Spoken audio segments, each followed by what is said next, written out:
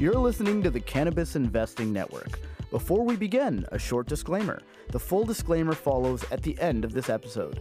This podcast is a general communication and is being provided for entertainment and information purposes only.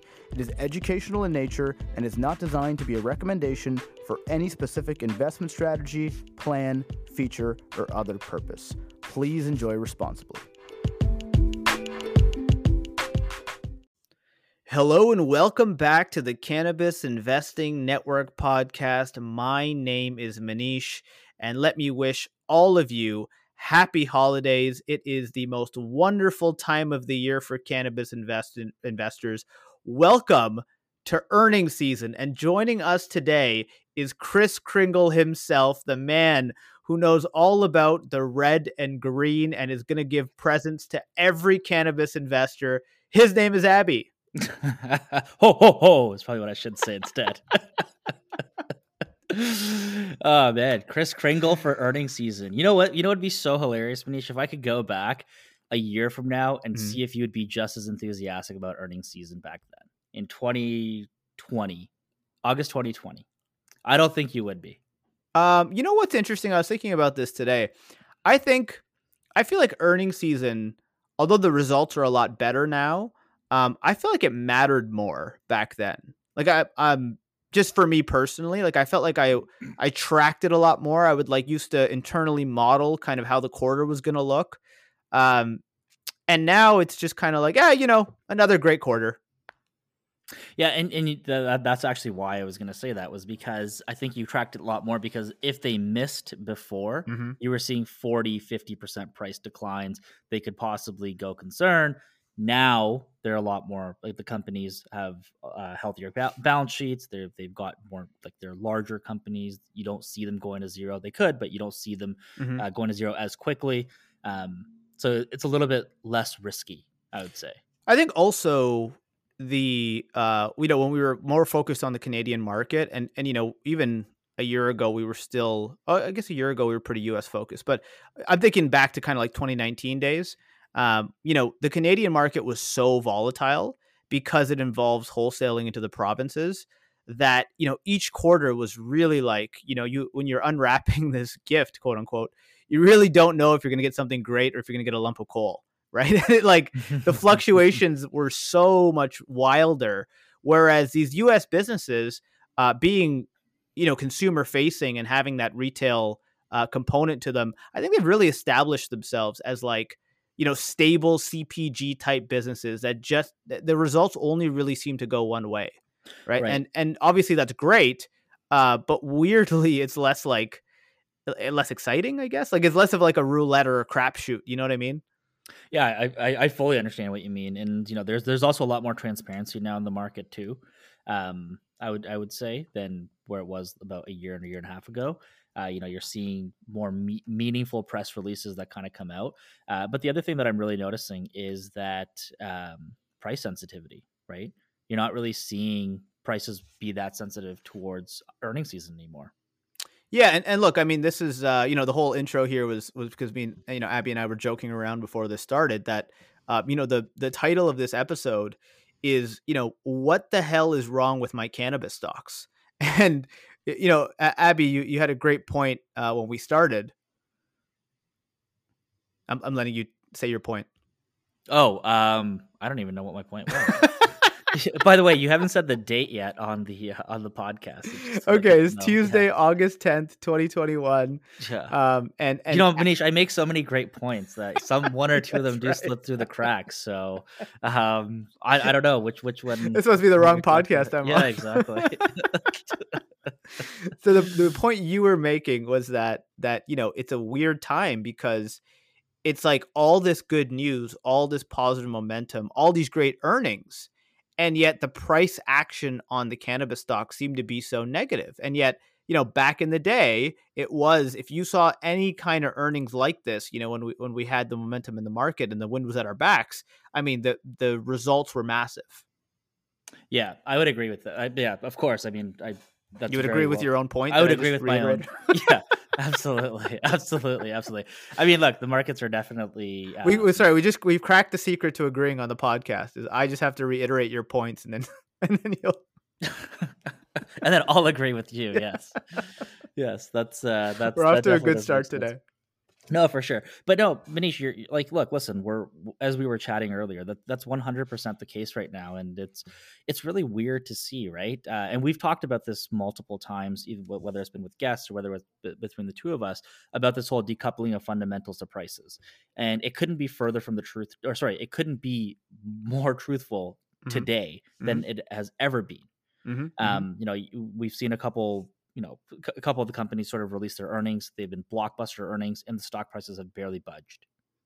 Yeah, or in some cases they've gone down, right? I mean, that's so. Today, Tuesday night, so far we've seen Curaleaf, we've seen Ascend, we have seen Verano, we have seen Harvest, we have seen Acreage. All of these reports have been great.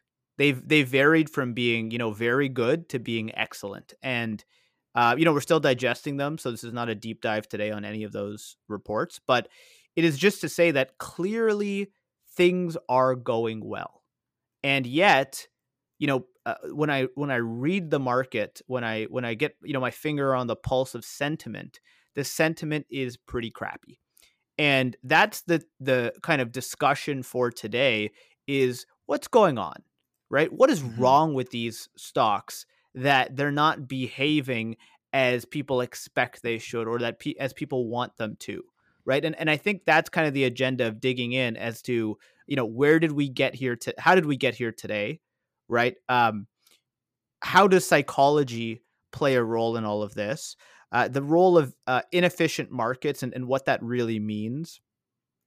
What are, Abby, you mentioned transparency. Like, what is the lack of information? How does that manifest itself? And what are the real risks? Like, what are the things that you should be worried about and that you should really be thinking about? And to the people who are understandably worried about their portfolios, about maybe people who maybe overextended themselves and put too much money in it and are really feeling the hurt and are scared. I say, good. You should be scared. Investing is inherently a risky business, and especially in this industry, in a nascent industry, when you say to yourself, I have this all figured out, I know exactly what's going to happen next, I'm the best, this is a sure thing, that is the worst place to be, especially in this industry. So you should always be worried and always be asking yourself, what am I missing? What could go wrong? Yeah, exactly. And I mean, look, that's a lot to unravel in one episode. Let's start with the first topic, I'd say. Yeah, so the first thing is, how did we get here, right? So I'll just kick it off. It's important to remember, and if you go back and listen, to our episodes from over a year ago, right? I mean, I don't want to go too far back, but right, COVID, the market really got killed. Things were trading at really, really cheap valuations or just very cheap metric numbers because there was a lot of uncertainty. No one knew what was going to happen in the world. And ultimately, people were very tight on cash. They were holding onto their cash tightly. And over time, the role of the Fed was to loosen that up, to get people moving again, to get people spending money, to get the wheels turning again. And they did a phenomenal job of that. And I'll always say, like, I completely underestimated their ability to do that and their ability to get the markets moving. And I sat in cash and watched the markets go up again, right? And cannabis was a huge beneficiary of COVID. And Boris talked about that yesterday on his call, that it was a huge tailwind for cannabis and the industry. And so their fundamentals improved materially. Also, people investors came into the space for the first time. They had a very blessed investing career. And the one thing I kept saying, if you go back and listen, is I kept saying, look, I'm very uncomfortable with the fact that people are taking too much risk in the marketplace. However, I would caveat that by saying cannabis seems the best value of all of those other places. So as much as I like cannabis, I'm worried that people are taking too much risk in other sectors. Okay. And that sort of culminated, I'll pause here, but that culminated, that worked all its way up to the end of the year and the election. And then kind of going into, the Georgia Senate, right? And then suddenly it looked like, hey, things might all change. We might get legalization. We might get uplisting. Like, who knows? It all Mhm. suddenly seemed like it was going to happen quickly. Yeah, I agree with you, and you have been saying that quite a bit about people taking on too much risk. Um, in your timeline right now, that's what we're about. January, we're like mid-Jan, sort of. The Senate has flipped. Like Biden's in office, Yep. etc. Hmm. Um, our favorite person in the world, Mitch McConnell's gone. Yep, that's right. I mean, he's still alive, but he's Yeah, not Speaker of the House, or sorry, not yeah, Senate Majority Leader anymore. yeah, exactly. And then we went on probably the biggest bull run of our lives. Right, and so let's talk about that. So the Senate flips. Cannabis companies have a huge amount of interest, but sector specific, right? Like our sector was getting a lot of love after already, doing pretty well. So it was just a massive capital raising event. We saw, I don't even know, like over $1 billion raised, and something really weird happened. Abby, I don't know if you remember this in January timeframe. A company would have a huge capital raise. And normally, when you have a big capital raise, your stock goes down, right? It trades Mhm. down. They would have a huge capital raise, and the stocks would keep going. Yeah, yeah, And the I idea, do. sorry, go ahead. No, I was gonna say, go ahead. I was gonna say the idea was, oh my God, TerraSend was able to attract, however, I don't remember what it was, like 150 million. Now they're cashed up. This is a great company. They got institutional interest. On we go. Right. That was extremely weird. However, though, a very key part to that was building up all up to that whole February run. Right. We had about a year and a little less than a year of just irrational market behavior, insane cheap money. We had people locked in, retail eyeballs on the Hmm. stock, Hmm. and you and I. Sorry, just give me 1 second here. My throat's a little parched. Sorry about that. And so, um, we had like retail eyeballs glued into this onto the screen, and you Hmm. and I have talked about this a little bit, but there's something called promotion in this industry where Mm. you get a lot of people going into like, well, this is inorganic, right? These are paid for advertisements. They go Hmm. into threads like Reddit Weed Stocks. They may not be, it might be a throwaway account, then they start promoting their stock. And what I mean by that is they write like, oh hey guys, check this out, this is like a really cool stock, and then put the ticker in, and they may have never posted anything before, and they do that across multiple channels. You start seeing it quite a bit.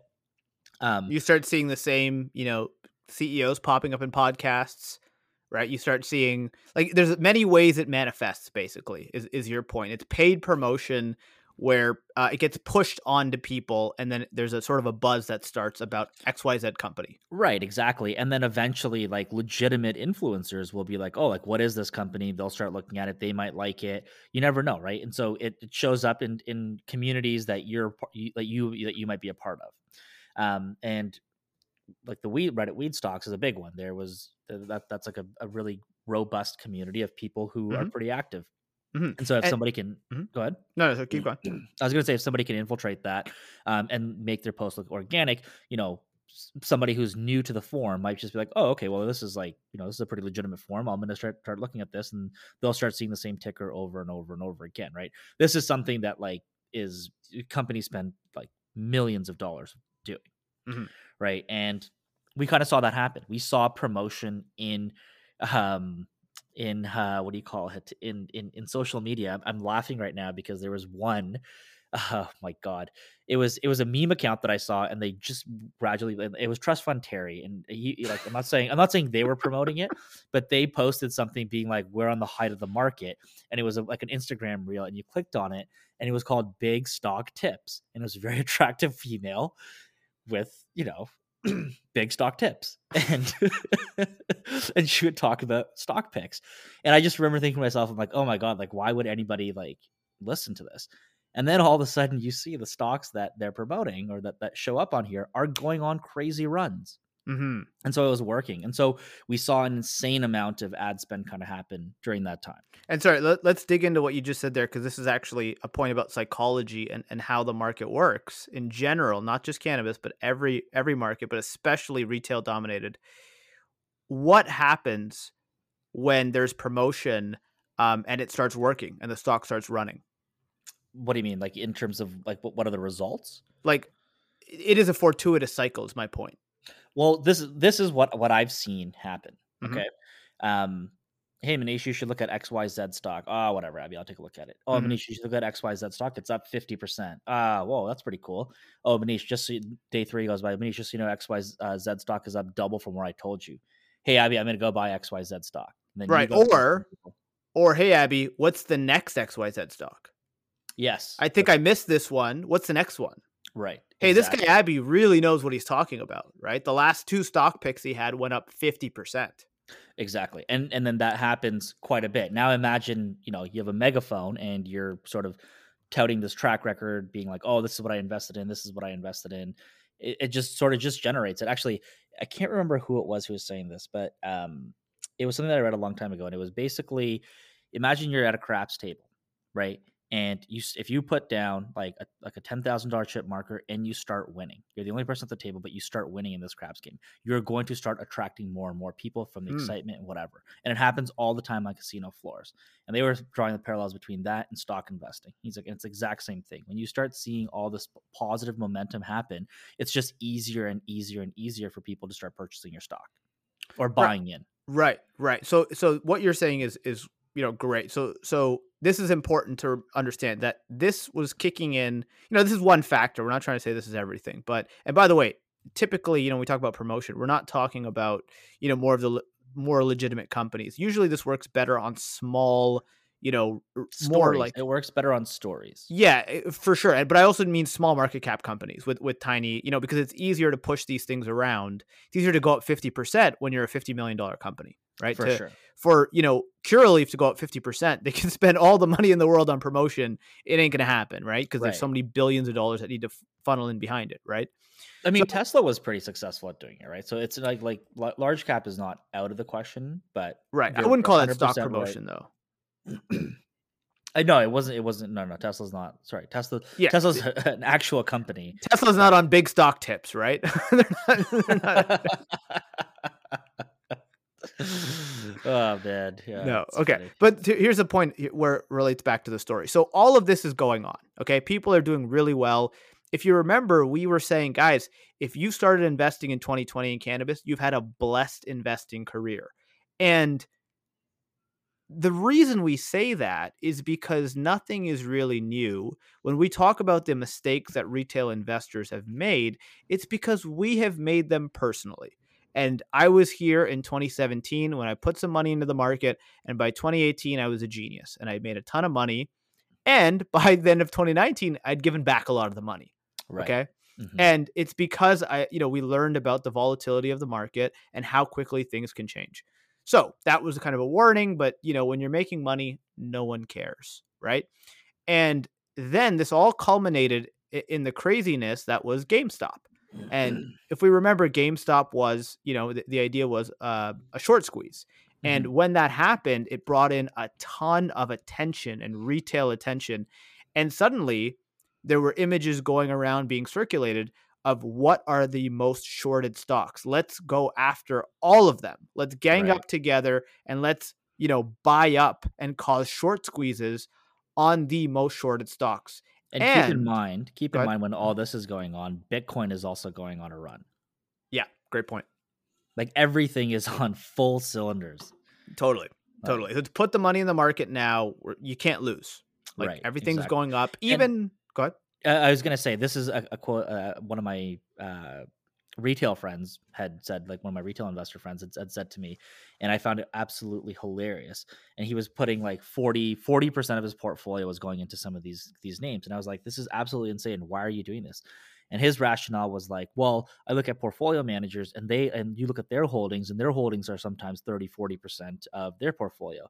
In my head, I'm just trying to think, I'm like, man, it's not because the reason why a portfolio manager's position is up 30-40% of the portfolio is because it's up 10 times from when that person entered, not because he took a big swing or she took a big swing, and it took a long time for him to realize that. But anyways, he actually did pretty well. So I'm kind of kicking my foot. Abby's taking tips from him now. So. Yeah, exactly. Now he's my money manager. He's like, well, he actually did do well. He got into the GameStop thing and he put a lot of money into it. So.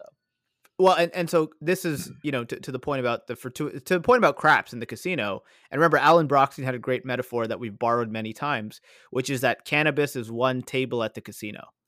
And that's a great metaphor for many reasons, but really because you can sort of draw that out. It's not just about us being at a casino table. It's the fact that we are in a casino, period. And every different sector represents a different table. But the key point is people go to the casino for the excitement. Right. And the market had become that kind of exciting casino mentality where people are getting used to making money, and a lot of money, and making it quickly.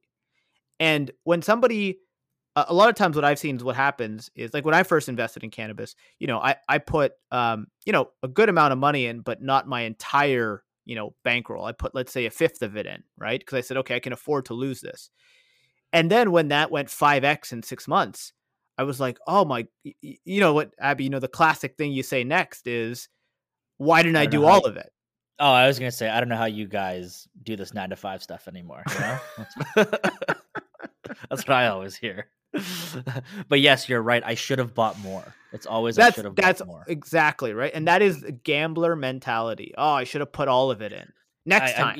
I think that's everybody's mentality. Anytime you have a big win, you're like, I should have just put no money into the losers and put them all in this one. Yeah, exactly. Better, right? Exactly. So and romanticizing. Exactly. And then often, because the absolute amount of money you make is significant, you go, holy crap, I just made 3 months salary on this one pick. So then people go, and remember, they're sitting at home. They go, okay, well, let's dedicate time to the picks, right? Let's all get together on, whatever, something after hours or on the weekends. People aren't out partying. I mean, there's no partying during COVID, but they're not hanging out with their friends or their spouse. They're like sitting at home on Reddit looking up, the crazy esoteric penny stock, and then they also get promoted to, right? That's like the prime person to promote to, right? Absolutely. So all of this is to say, is to understand where we're coming from. That's why it's important, because a lot of people get caught up in this hype. We certainly got caught up in the hype. I'm not going to tell you I didn't buy any stocks in February. I did.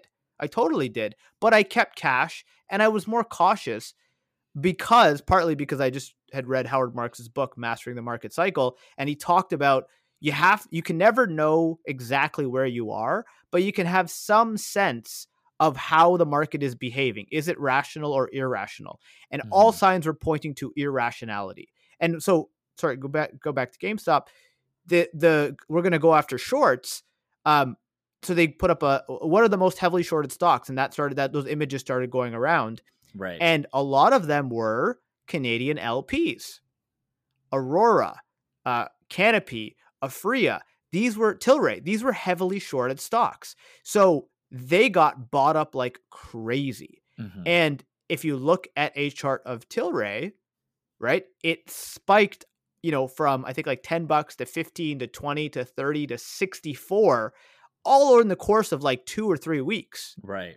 And I remember somebody posting online saying, oh my God, I held Tilray at $10. I sold it at 18. And now I have like the biggest pit in my stomach watching it go above 30. This person needed like help, you know what I mean? And so you see posts like that, and that is what gives people FOMO, because we said this a long time ago. FOMO is really the fear of future regret.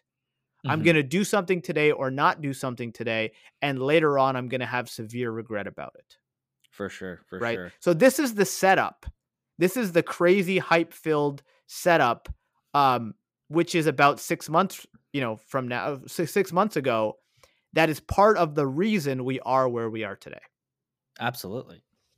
And you said one thing there, and I just want to kind of go back into it. And you said, you were you were buying some stocks in February, but were you selling stocks in February? Because what I found was when I talked to a lot of people, it was tough to convince someone to take profits. It was very difficult to do that. Well, this is the thing about the psychology, right? Is like when things are going up, especially when they're going up quickly, they look like they're going to keep going up, right? And you sell some today, and it goes up 20%. You go, oh, man.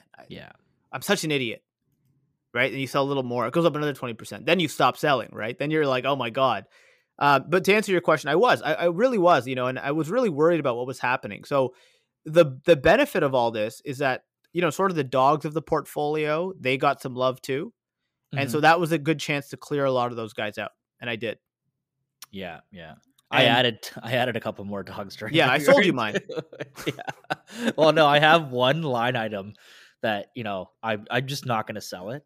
I know the capital is better allocated elsewhere, but, Uh-huh. I'm keeping, 10 shares or something really nominal, and Yeah. I'm gonna keep that forever. I'm never getting rid of that position, and it's Uh-huh. just to remind me of, don't get promoted. Oh, of the mistakes you've made. Yeah, yeah. I The like that. biggest one, the biggest one, and I like that. it was literally in third week of March that I entered this position. Uh-huh. Um, I don't I won't give real numbers, but let's say I bought it at 10 cents. It went down to 3 cents within a week or a week and a Uh-huh. half, and I Uh-huh. just didn't sell it because I was like, "Oh, it's gonna come back." And now it's just been flat, no trading volume. Brutal. But I'm gonna keep that there Good. forever. Well, you Yeah. live and learn, right? Yeah. But this is the point, right? Is that one of the things that I've noticed in this industry, which is what makes it so difficult, is that you have this very potent combination, especially at that time, of inexperienced investors who haven't learned before, who come in when the market's really blasting off, and they don't have any context, so they don't realize that this is not normal. Well, they enter because the market is blasting off. They enter because the market's exactly. It's Right. can't lose time, right? And Exactly. but the signs are there. Like I can't, like if you have the experience and you are paying attention, the signs are there. Like we did a whole episode. I don't remember what it's called now, but it's in around that time frame, and it's about the fact that Canopy reported these nonsensical earnings, and they were terrible, and the stock was rallying, and I forget what the thing that was. Oh yeah, the indicator that this was so unsustainable was that I can't remember if it was Aurora or Freya. They were trading like $1 billion a day, which was Yeah. like such a giant part of their market cap. It Mhm. was like, I do guys, remember this that. this doesn't make any sense, right? So even though I think I remember I bought AYR in February at the time, I was adding to it, and even though that was like good value in comparison, when the whole market had to cool off, it still got hurt, Yeah, absolutely. Got hurt right? quite a bit. So that's just to say, like, that was the setup that we were coming from. And now you layer on top. Now there's a lot of technical factors in there that I'm certainly not an expert in and I won't get into, but that's the setup. You have to remember that when you remember how we got here. Then things started to turn the other way, right? We went from having all this institutional interest to suddenly, Wasatch starts pummeling stocks to get out, right? So we had we always talk about things being priced to perfection. When people don't leave any margin of error, they don't give themselves any wiggle room or to price in any uncertainty. Right. And the system is not designed to help you make good investment decisions. It's designed, these analyst reports are not designed to help you. They're designed to sell the stock and get, every time the stock's hot, they raise the price target, and they Right. have some crazy. I remember the justification for GTI was that it was like 30 times 2023 EBITDA. Which And now, report was this? I mean, it doesn't matter which report it was, Right. but it was a Yeah. report that I read. And now we're down to like 14 times 22 EBITDA, like how the door swings, right? But Absolutely. And you know what? Like that no, you're 100% right. The market is Mhm. not designed look, the market is the market, right? I don't know if it's designed to do anything. But it is there. Actually, sorry, no. The market is designed for liquidity. That's one thing that I always Mhm. preach, Mhm. right? It's not there. That's the whole purpose of it. And so I feel that analyst reports, for example, you're 100% right. You have to, you got to look into them. You can't just look at their price targets. One thing that I would really wish that analyst reports would do, and I know they're never going to do that, is let you know how many times that analyst has been right, or how close he's been, or he or she has been towards that price target. Oh You my never see God, that. that'd be You never incredible. see that, right? And it's like everybody else, you see every portfolio manager's track record, you see everything else. But imagine if an analyst had to market, that would be that'd be good to see. Well, and listen, one of the things too that's interesting is if you actually read the full report and you go to the end, the bank has to disclose. They have a Yeah, if they hold table. a position. No, not that. Sorry, they disclose like their universe of coverage. this is how many buy ratings we have, how many sell ratings we have, how many hold ratings. Typically what you see is 90 to 95% of all of their reports are buy ratings. Right? So if you're an analyst, like you have two decisions. Either you like a stock or you love a stock. Right? Like you don't write a report to say this is a piece of crap, sell it, because there's no money to be made in that. Right. Exactly. Right? We have to remember, like, and look, credit to these analysts because they've gotten pretty good. There's some really good analyst coverage out there, and I'm especially going to give credit to, your friend Andrew Semple, because I think he does great work. But the reality is, the analyst business, like, analysts are not the rock stars of the industry making, 7 or 8 figures a year. It's the bankers who make the money, right? And the analyst function, the research function, is there to help the bankers bring in 8-figure checks. That's true, and research is a cost center in a bank. So obviously, yeah. I mean, they're not making any money on the research. The research exists to sell you the equity. Mm-hmm. That's the only reason it's there. Yeah. Right. So anyway, the point just being, there's a lot of reasons why this happens. And we're never getting another analyst back on the podcast, right? Like they're just like, we have hit like we have a target now. I'm surprised they ever come on the podcast to begin with. Okay, look, so that's kind of how we got to where we that was the setup, and then reality started to creep in, right? Oh yeah, it turns out that even though Senator Schumer is in favor of cannabis, the law is not going to be written in 30 days. Surprise, right? And even though all these institutions were buying up the stock, the market, the door can swing both ways. Right. And a perfect little bookend is Verano caught like the very top of the market. And the Ascend IPO was only, I think, maybe 2 months later. And Ascend caught the tail, like, the door had already swung. And so the Verano IPO came out red hot, and the Ascend IPO was cold. And if you look at those two charts, the interesting thing is the Verano chart is going straight down. Right. And the Ascend chart has only gone up. So it's look, both phenomenal companies, and Verano is a monster of a company. I'm just telling you the market dynamics, right? Like, this stock came out too hot and the other stock came out too cheap and has only gone up. So it's a really interesting, just the fact that the timing of those two. But this is how the market is, right? This is how it works. So, but last point on this is that I actually prefer, and I do a lot better in markets where prices are going down 10 or 20% than when they're going up 10 or 20% a day. I don't know how to behave in markets where things are just shooting upwards. It's a lot easier for me to buy in markets like this. And I actually, honestly, as an investor, prefer it. That's interesting. Yeah, I'm going to challenge you on that, because I'm going to disagree. I think you actually do well when the markets do. Like, if you actually look at total return, right, when you've actually sold, when you've realized profits, are you seeing it? Like, are you seeing that in February, when we had that crazy run up, that you were making less money, like you were realizing less gains than you are, let's say, something like today? Or are your entry points better? Because you probably weren't, you were buying in February, but you were buying names that you already knew. Like, did you open any new positions in February? Oh, I mean, I have to go back and look. I'm sure there was a little bit of this and that, but the point I'm making is, like, you're making a good point, Abby. Well, what do you mean? You're making way more money in February than you are today, right?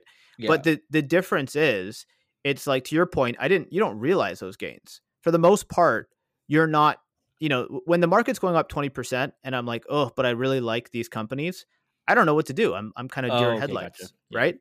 Do I sell this thing even though I believe it has, do I sell this thing pre-uplisting? Right? Even though I think it has a lot more room to run. I don't know.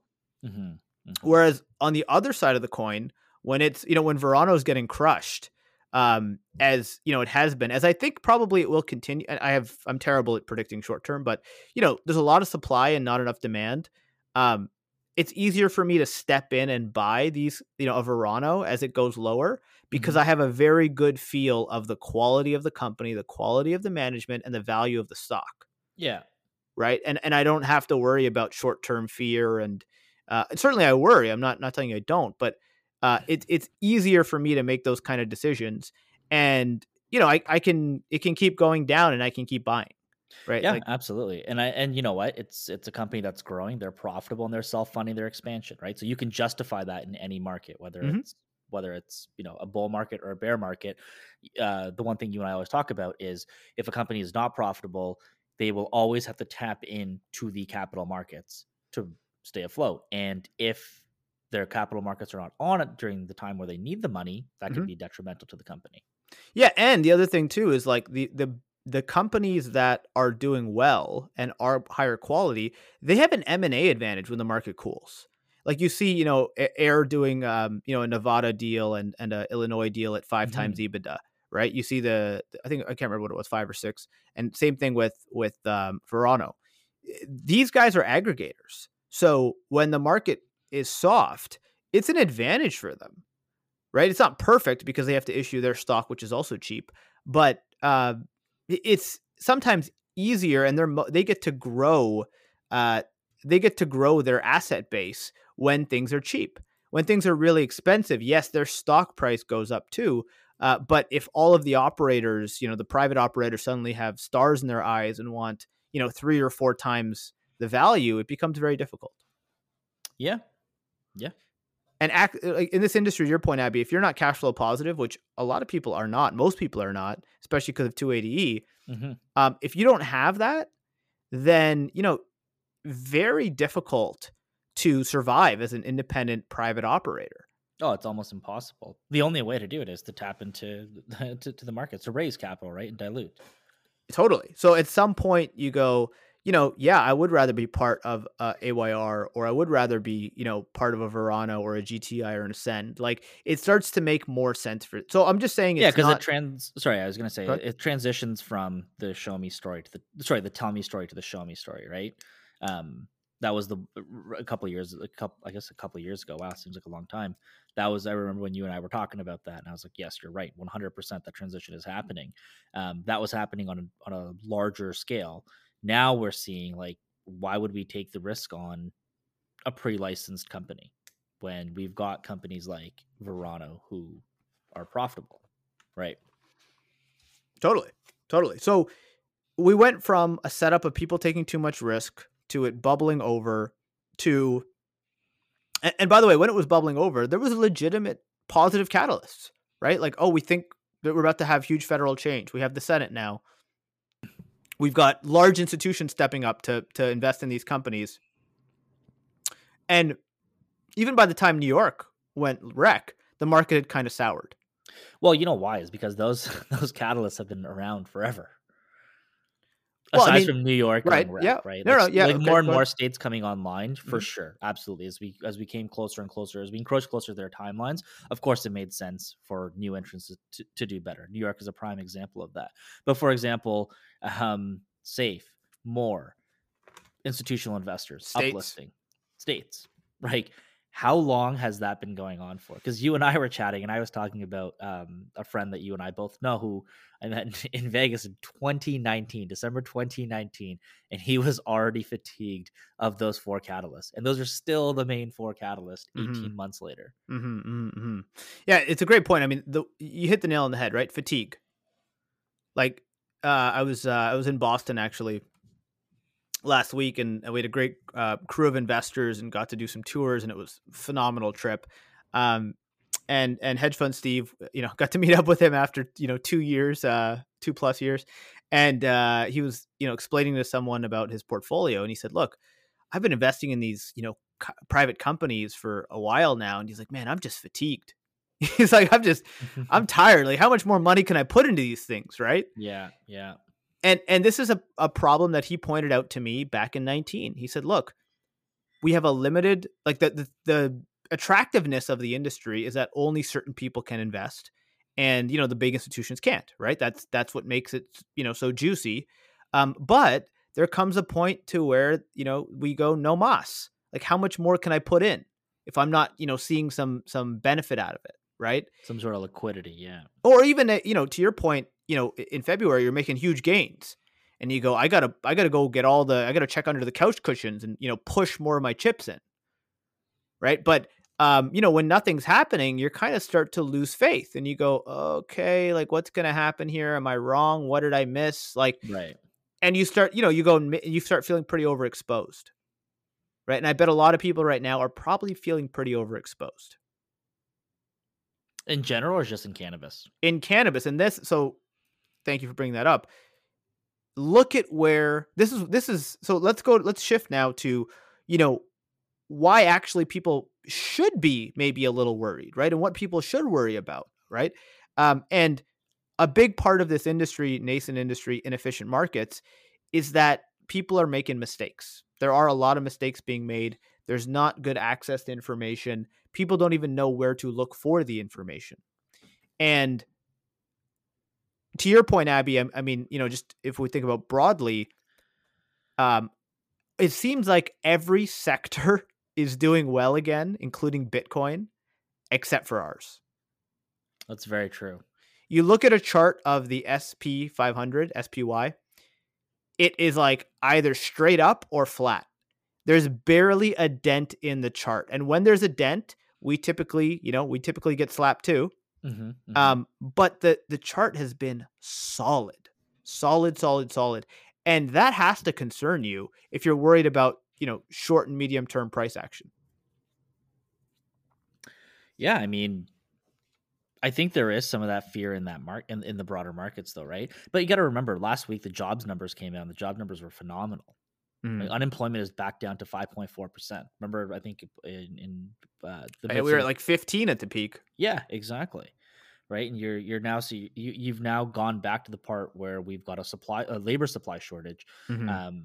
Basically, what that means is that there are more jobs available than people are willing to take. Mm-hmm. Mm-hmm. Right, so it's a good problem to have when you can have immigration and you can have sort of immigrants come in and sort of fill the jobs that the local citizens don't necessarily want. But right now, you can't have that because the borders are closed. Right. Yeah. So there is fears out in the market. So like I don't know if people are like, look, the economy is increasing. I think it was JP Morgan was doing this podcast this call that I was listening to, and Dr. David Kelly was saying how he thinks the inflection is going to happen when all the government subsidies that are sort of they're winding down right now, and this is the time where people are going to stop receiving COVID checks or whatever they're called. I can't remember what they're called in the States. And when that stops, it's like when that happens, depending on whether it's going to be abruptly or whether they're going to wean off slowly, he feels that that's going to be very impactful to the economy, and that's where like the market should be watching. And when that happens, I mean, cannabis will get hit, to your point as well. So. Yeah, I was talking about the stocks, right? I was talking about how that would affect the stocks, but you again actually brought up a really nice point that people have been honing in on, this idea of share of wallet, right? And this brings me back to like this idea of what should you be worried about, because I think people spend so much time worried about just short term price action, and there's a misconception about retail investors that they don't want to invest the time into the industry, and I think that's wrong. I think, for example, people who listen to our podcast, you're investing an hour plus of your time. You're also reading, like you're in the weeds, right? But what I find is that people are investing their time in a lot of the wrong ways. So they like the entertainment. They like the, reading about the price action and the Twitter and this and that and the big reforms, but they're not doing the nitty gritty work. They're not doing, the ground level work of going and finding out like, what's going on state by state, what's going on, with basket sizes, right? And I think there's a lot of good information to be gleaned from that. To your point, Abby, something that seems to be happening is a little bit of margin compression. That could just be, noise. And it seems like maybe there's basket sizes are coming down as share of wallet is going away a little bit. I mean, I'm talking at retail, right? At the store level, because maybe people are buying a little bit less or in smaller quantities than they were before. Not a huge issue, but something to keep an eye on if that, it would not be good if that continued. Yeah. That would be that would actually be really bad if that continued. I mean, I don't know how you would combat something like that, right? Like, there's obviously going to be new entrants that come in into the sectors, and more states come online. We will see that happen. But yes, that is something that that investors should be worried about. And one thing I want to say, and I don't know if you were going to touch on this again, was you and I were chatting about this, but the inefficient market, right, Mm-hmm. in cannabis over here. And I think that's what you were sort of getting at when you were saying that investors are spending the time, but they're not allocating it as efficiently as they possibly could, Mm-hmm. right?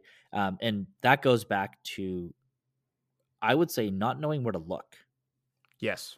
right? It's very difficult. 'Cause even like, look, you and I were talking about today. You put me onto a new website, and I was like, I didn't know this website would have existed, Mm-hmm. right? I never looked into it, and um, uh, kind of looking at other large cap sectors or the broader markets, the markets are a little bit more efficient. And what I mean by that is they're a lot more transparent in terms of data that's available, Mm-hmm. right? Whereas here in cannabis, Florida is like this beacon for information Mm-hmm. Mm-hmm. versus, I mean, I don't know, like let's use Massachusetts, Yeah, or right? Pennsylvania. Yeah, Or very opaque. Pennsylvania, right? Like, it's just like, I can't remember what state it was, but one state like doesn't even, they might go every quarter, they might go half of, like they might go every other Oh, quarter. Pennsylvania barely gives any information. Yeah, yeah, and it's just like, it's like, okay, like, and the only way to get information in Pennsylvania is to actually be in Pennsylvania or know someone who's down there, call the stores, talk to people who are actually doing deals. That's the only way. You have to compile your own spreadsheet, you have to compile your own database. Um, and that takes a lot of time. And that you will, and all that information will eventually be reflected in the price, Mm-hmm. but it's not going to manifest immediately, right? Well, and look, an inefficient market is like how is against the Howard Marks definition, but he says it's a market where people make mistakes, just plain and simple, right? And a simple mistake I see people make all the time is they go, "What about this stock? It's only what about TerraSend? It's only 1.5 billion." And you go, "Oh, really? Oh, that's kind of interesting. Like that actually sounds pretty interesting." And you look it up, and it's actually double that. Mm-hmm. And now it's less than that now, but they weren't counting the fully diluted share count, which is actually like double of what it looks like on Yahoo Finance, right? Beauty, exactly. Or they were going to Yahoo Finance and not to CDAR.com. Exactly. So like that's an easy example, but another example is so Florida, for example, has been a booming market. I mean, one of the biggest beneficiaries of COVID, telemedicine, people moving to Florida. I'll share the link. I'll post it in the description. I track Florida like a hawk, less so, but over the last couple of weeks, I got interested again, just out of curiosity. And, there's a website basically that you can track dispensary deals. So it's for the patients really to see like, hey, what discounts can I get? And in the last 8-10 weeks, there have been crazy discounts in Florida, mostly driven by Curaleaf and Liberty. And they've been discounting their product like crazy. This week, Curaleaf 40-50% off the whole store, right? I mean, Liberty's been doing something similar. And it's forced kind of Truliev's hand. Truliev's had to start coming out with some discounts. They're a little more strategic about it. They'll do more of like mix and match, sell a half ounce at a cheap price. I saw a new one that Columbia Care did, 35% off flour, but you have to spend your entire recommendation. So you get a certain rec, like you get like up to 2.5 ounces of flour every 35 days. And Columbia Care's promotion is burn the rest of your rec for the month with us, and we'll give you 35% off the flour. which then means the patient can't go to any other dispensary for that time period, right? That's pretty. Yeah, see, so like that's interesting. So there is a price war going on in Florida, and that's what you should be worried about. Like You that should be to worried me about that. is worrisome. Now, look, that could just be a seasonal lull. It's like incredibly hot in Florida in the summer. And maybe, when fall comes back in and the winter comes back in, it'll reverse itself, right? But Or I mean, Florida COVID cases are going up and hospitalizations are going up. I mean, who knows, right? Yeah. Like, like the point is that's what worries me. When people say, "Oh my God, is Verano going to go down to $10 or $12?" I go, I don't know, maybe, but I'll buy it. Right? Yeah, Like that that's that fair. doesn't worry me so much. What worries me is, just came from Mass. Mass is getting more oversupplied now. You're seeing wholesale prices compress. It's going from an amazing market to a great market. Is it on its way to a good market? Right? For That's the sure. stuff I worry about. And you want to hear something that's kind of as you were kind of talking about the Florida promotions and stuff. Mhm. Imagine if this was obviously there's advertising restrictions, so I know this when I'm going to give you this example. Imagine if this was any other sector. If Best Buy was having a 50% off everything sale, Mhm. that Mhm. would be everywhere, right? Let's say they couldn't advertise, but all your friends would know about it, or any store, for example, would you would hear about it. You'd hear about it somehow through the grapevines. Mhm. Um, I'm only hearing about it through you. You heard about it because through this website that somebody has Mhm. aggregated all the information, and that's um, like pretty small website. It's not like Totally, it's tiny. yeah, yeah. It's Everyone I've shown it to in the industry has been like, "I didn't even know this existed." Yeah, absolutely, right? And that's where that inefficiency kind of comes in from that I was saying is that True. right is that no yes we all have the same access to all the same information. I can go on that website now that you've sort of told me about it, but there's really no way of me there's no clear path on how I get to that website without knowing someone like you. Right, and I find it by dumb luck, right? Stumbling upon it, right? So it's like it I mean, is that's a how I figure you live your life. I've known you for a while. always better to be lucky than good, right? Yeah, that's true. That's true. So look, it's a great point that like that is, the gift and curse of this industry. It's like the information's not readily there, easy at your fingertips. But I mean, think about like over, I can't remember now, maybe let's say 2 years ago, nobody was even looking at the OMMU data. It was incredible. Yeah. Like you could see every quarter that Truly was going to smash it. And they would have this huge quarter. Everyone would be like, how did they do that? And you're like, it's all there. It's all being reported weekly. So it was incredible to see how long it took people to catch on to that, which kind of gave me the light bulb moment of like, oh my god, you can really see ahead of the curve, and you really worry about what you don't know, which is good. You should worry about that. You should always be digging for that, but use that energy productively. Use that energy to actually learn more about reading financials, reading a balance sheet, doing your own independent thinking. And Abby, which is getting back to the idea of promotion and stocks shooting up. Um, when something is really, I think one of the inefficiencies I've seen, people don't know what to think. They don't know if something is good or bad, so they will look to the market to tell them. Like if earnings come out and the stock goes down, Hmm. then people go, "Oh my god, why is it going down?" And then someone will volunteer, well, this is a negative, some negative information, and people will latch on to the negative information. And the reverse is totally true. If the stock is going up, you say, well, why is it going up? And you say, well, here's the positive information. So it's a self-fulfilling prophecy. Well, sorry, I was gonna say I don't Yeah. think people ask why the stock is going up as much as they should. You're right, but I do think they do ask. I do think people go, why is it? And then they get told about XYZ, and then Hmm. they get really excited. I have seen that, right? Right, They don't ask as critically because they want it to keep going up. Um, but usually when it goes down, people get really scared and then they dig in, right? right, But right. my point is just that the positive and negative is always there. Just because something goes up doesn't mean it's all good. Just because something goes down doesn't mean it's all bad. You have to, as an investor, keep the positive and negative in your mind and try to balance them all the time. Always be looking and digging for it, right? That I think is the hallmark of being a good investor, especially in this industry. Yeah, I couldn't agree with you more. So I'll give you another one that I've seen floating around, which is like a real risk. And that's these guys, the Canalists, who do these like, deep dive on financials. And I don't know these guys super well, but there's like some weird like Twitter war brewing between these guys and the MSO gang. And What is this? the, Who's the the Canalists, they're like cannabis analysts. Okay. And again, I don't know them very well, but like I've referenced before, like they make some interesting points about what if cannabis is regulated like alcohol? What does that mean for taxation, interstate commerce, vertical integration?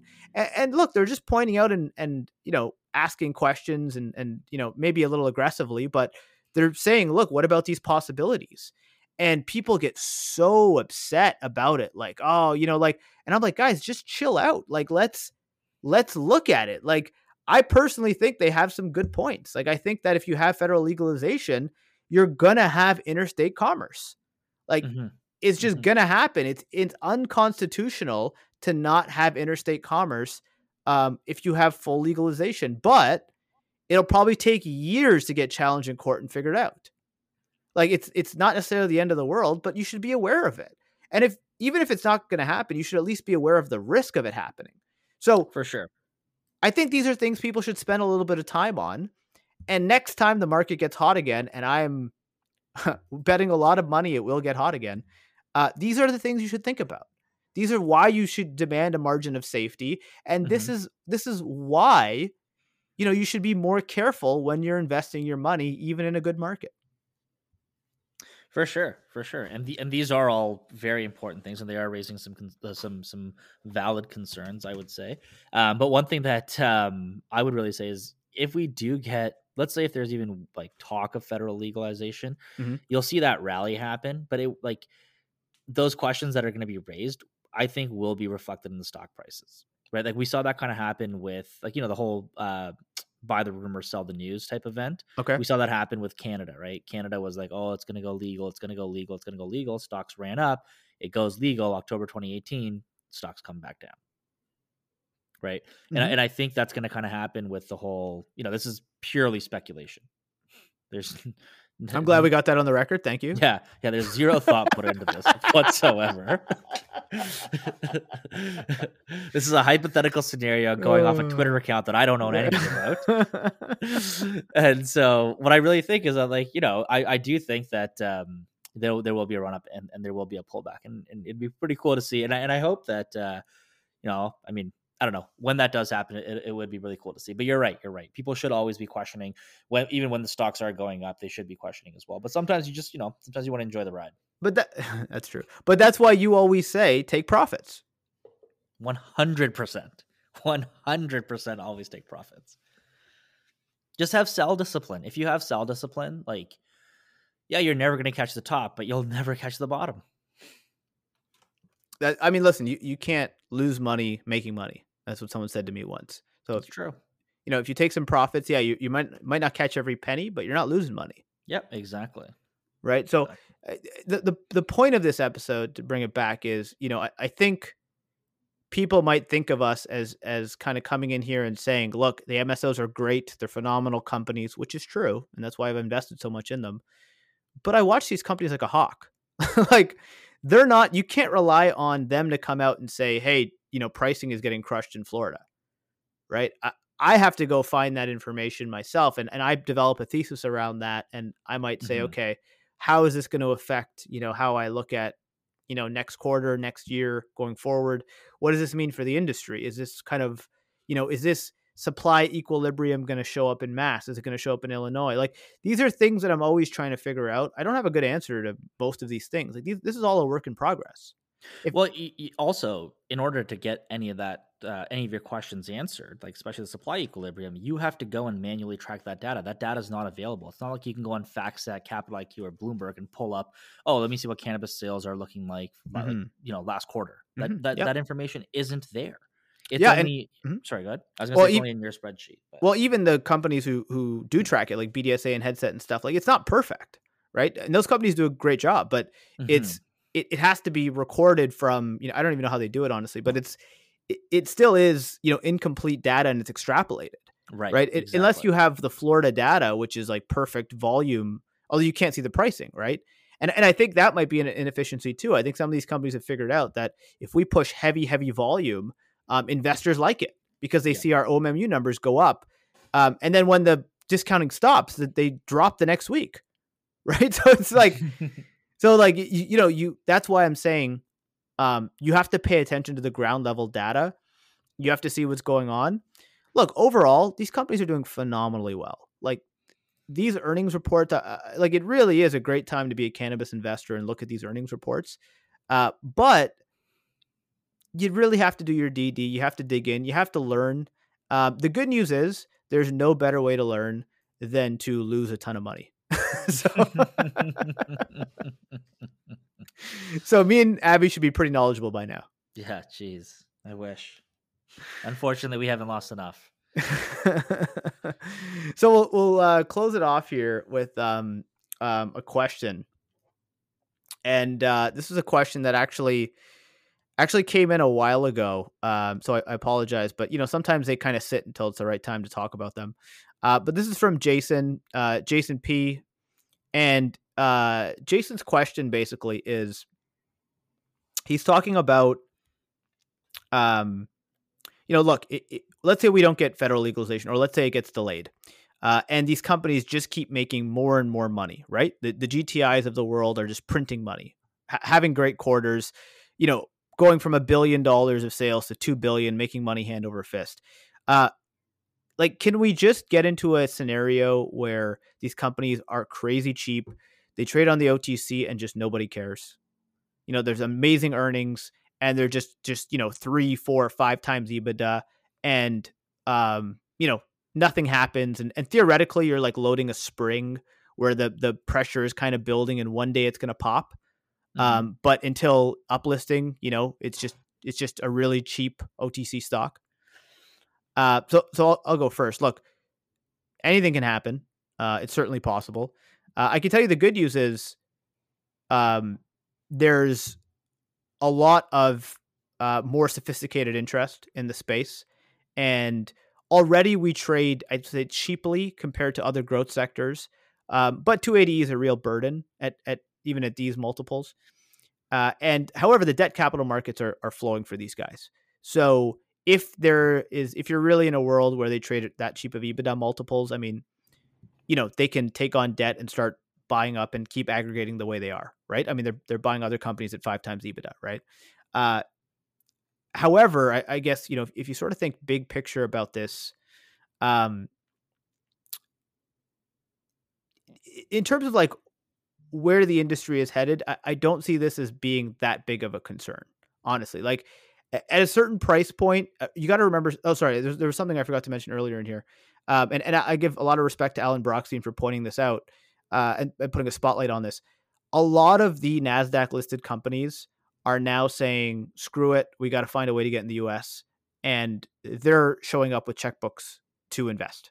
So somebody with, if you have such a disconnect between price and EBITDA, which you already do, but if it gets like even worse, at some point companies will put money behind it. And so you saw today, Scotts Miracle-Gro is putting money into Canopy Rivers, which is a little confusing, but they're going to go out and do something. You saw Cronos put money into, PharmaCann, which is really Altria. Altria is Cronos, which put money into PharmaCann. Canopy owns Acreage theoretically. So you're going to see more of those types of deals, and Tilray's gearing up to do it. Scotts Miracle-Gro is gearing up to do it. They're not the only ones, right? There's other companies that are licking their lips ready to go. So even at today's prices, I think we're going to see more of that. I would give you an alternative scenario, JP, which is that what if this pricing competition that we're seeing in Florida, what if that starts permeating the longer this takes? And what if we start seeing margin compression in more of the limited license states? And we start seeing pricing wars in those states, and we're on the OTC so long that the margins start going the other way, and they go from being amazing businesses to good businesses. That to me is more concerning than trading at 4 times EBITDA. I don't think that's going to happen. Yeah, wow, that's that's a lot to unravel. So let me just like, you painted a very rosy picture, and then you kind of just then I beat you over the head with the club. Yeah, yeah, exactly. So let me find my will to live before I answer this. But so just to make sure I understand the question correctly, it's just, hey, listen, the U.S. companies that we have, they just stay on the OTC forever. Investors lose interest. They continue to improve, but because there's a lack of capital, they start to decline. Exactly. What if? Right. Well, one good thing is that there's a whole other class of investors called value investors who, believe it or not, still exist. I think Manish is one of those people. So a value investor will pick it up, right? If, like, at the end of the day, if the underlying assets are significantly more attractive than the price, why wouldn't you buy the business? Yeah. Yeah, and anyone's interested, I really recommend you pick up this book, Cable Cowboy.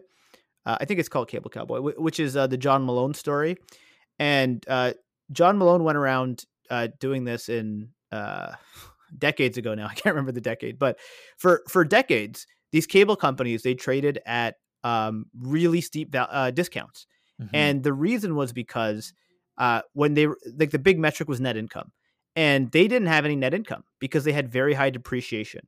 So Malone's theory was, look, I don't want to pay any tax. So I'm going to run around buying as much as I can at these, phenomenal multiples. And I'm going to roll up all these assets and I'm going to have huge cash flow, but I'm going to have no net income. Okay. So great cash flow, but it would all be depreciated, which is, non-cash. So great cash flow, no net income. And Wall Street just didn't love it. They didn't like it. And I don't think he ever paid a dividend. So, these are why they didn't like it. And so I think he actually popularized EBITDA because he said, look, no, you have to normalize it. If you look at our earnings before depreciation, actually we're doing great. Right. So basically he had free reign. The industry had free reign to go roll up assets for years and years and decades and build a gigantic moat before it finally got appreciated. And, the share price was a rocket ship, is the long and short of this. And it really is interesting to read that and think about our industry and see the parallels and how long things can be disconnected for. And I don't think it'll take decades, by the way. Like, this is a sexy industry. But all I'm saying is crazy things can happen. Value investors welcome buying heavy cash flowing, cheap businesses. For sure. Exactly. And I think they will step in. So, I mean, like that scenario, but you know what, JP, that's the way to be thinking. You're really thinking outside of the box by thinking about a question like that. Totally. And that's like, you're being like courageously curious essentially by putting that hat on and looking at it from that perspective. And if you do that, you'll be a wildly successful investor, I think. Wow. Hopefully you already are. Well, listen, what a great way to end. Guys, be courageously curious, ask tough questions of yourselves, be open-minded to what's going on out there, do the hard work, do the digging. Feel free to send us emails, cinpodcast@gmail.com. Until next time.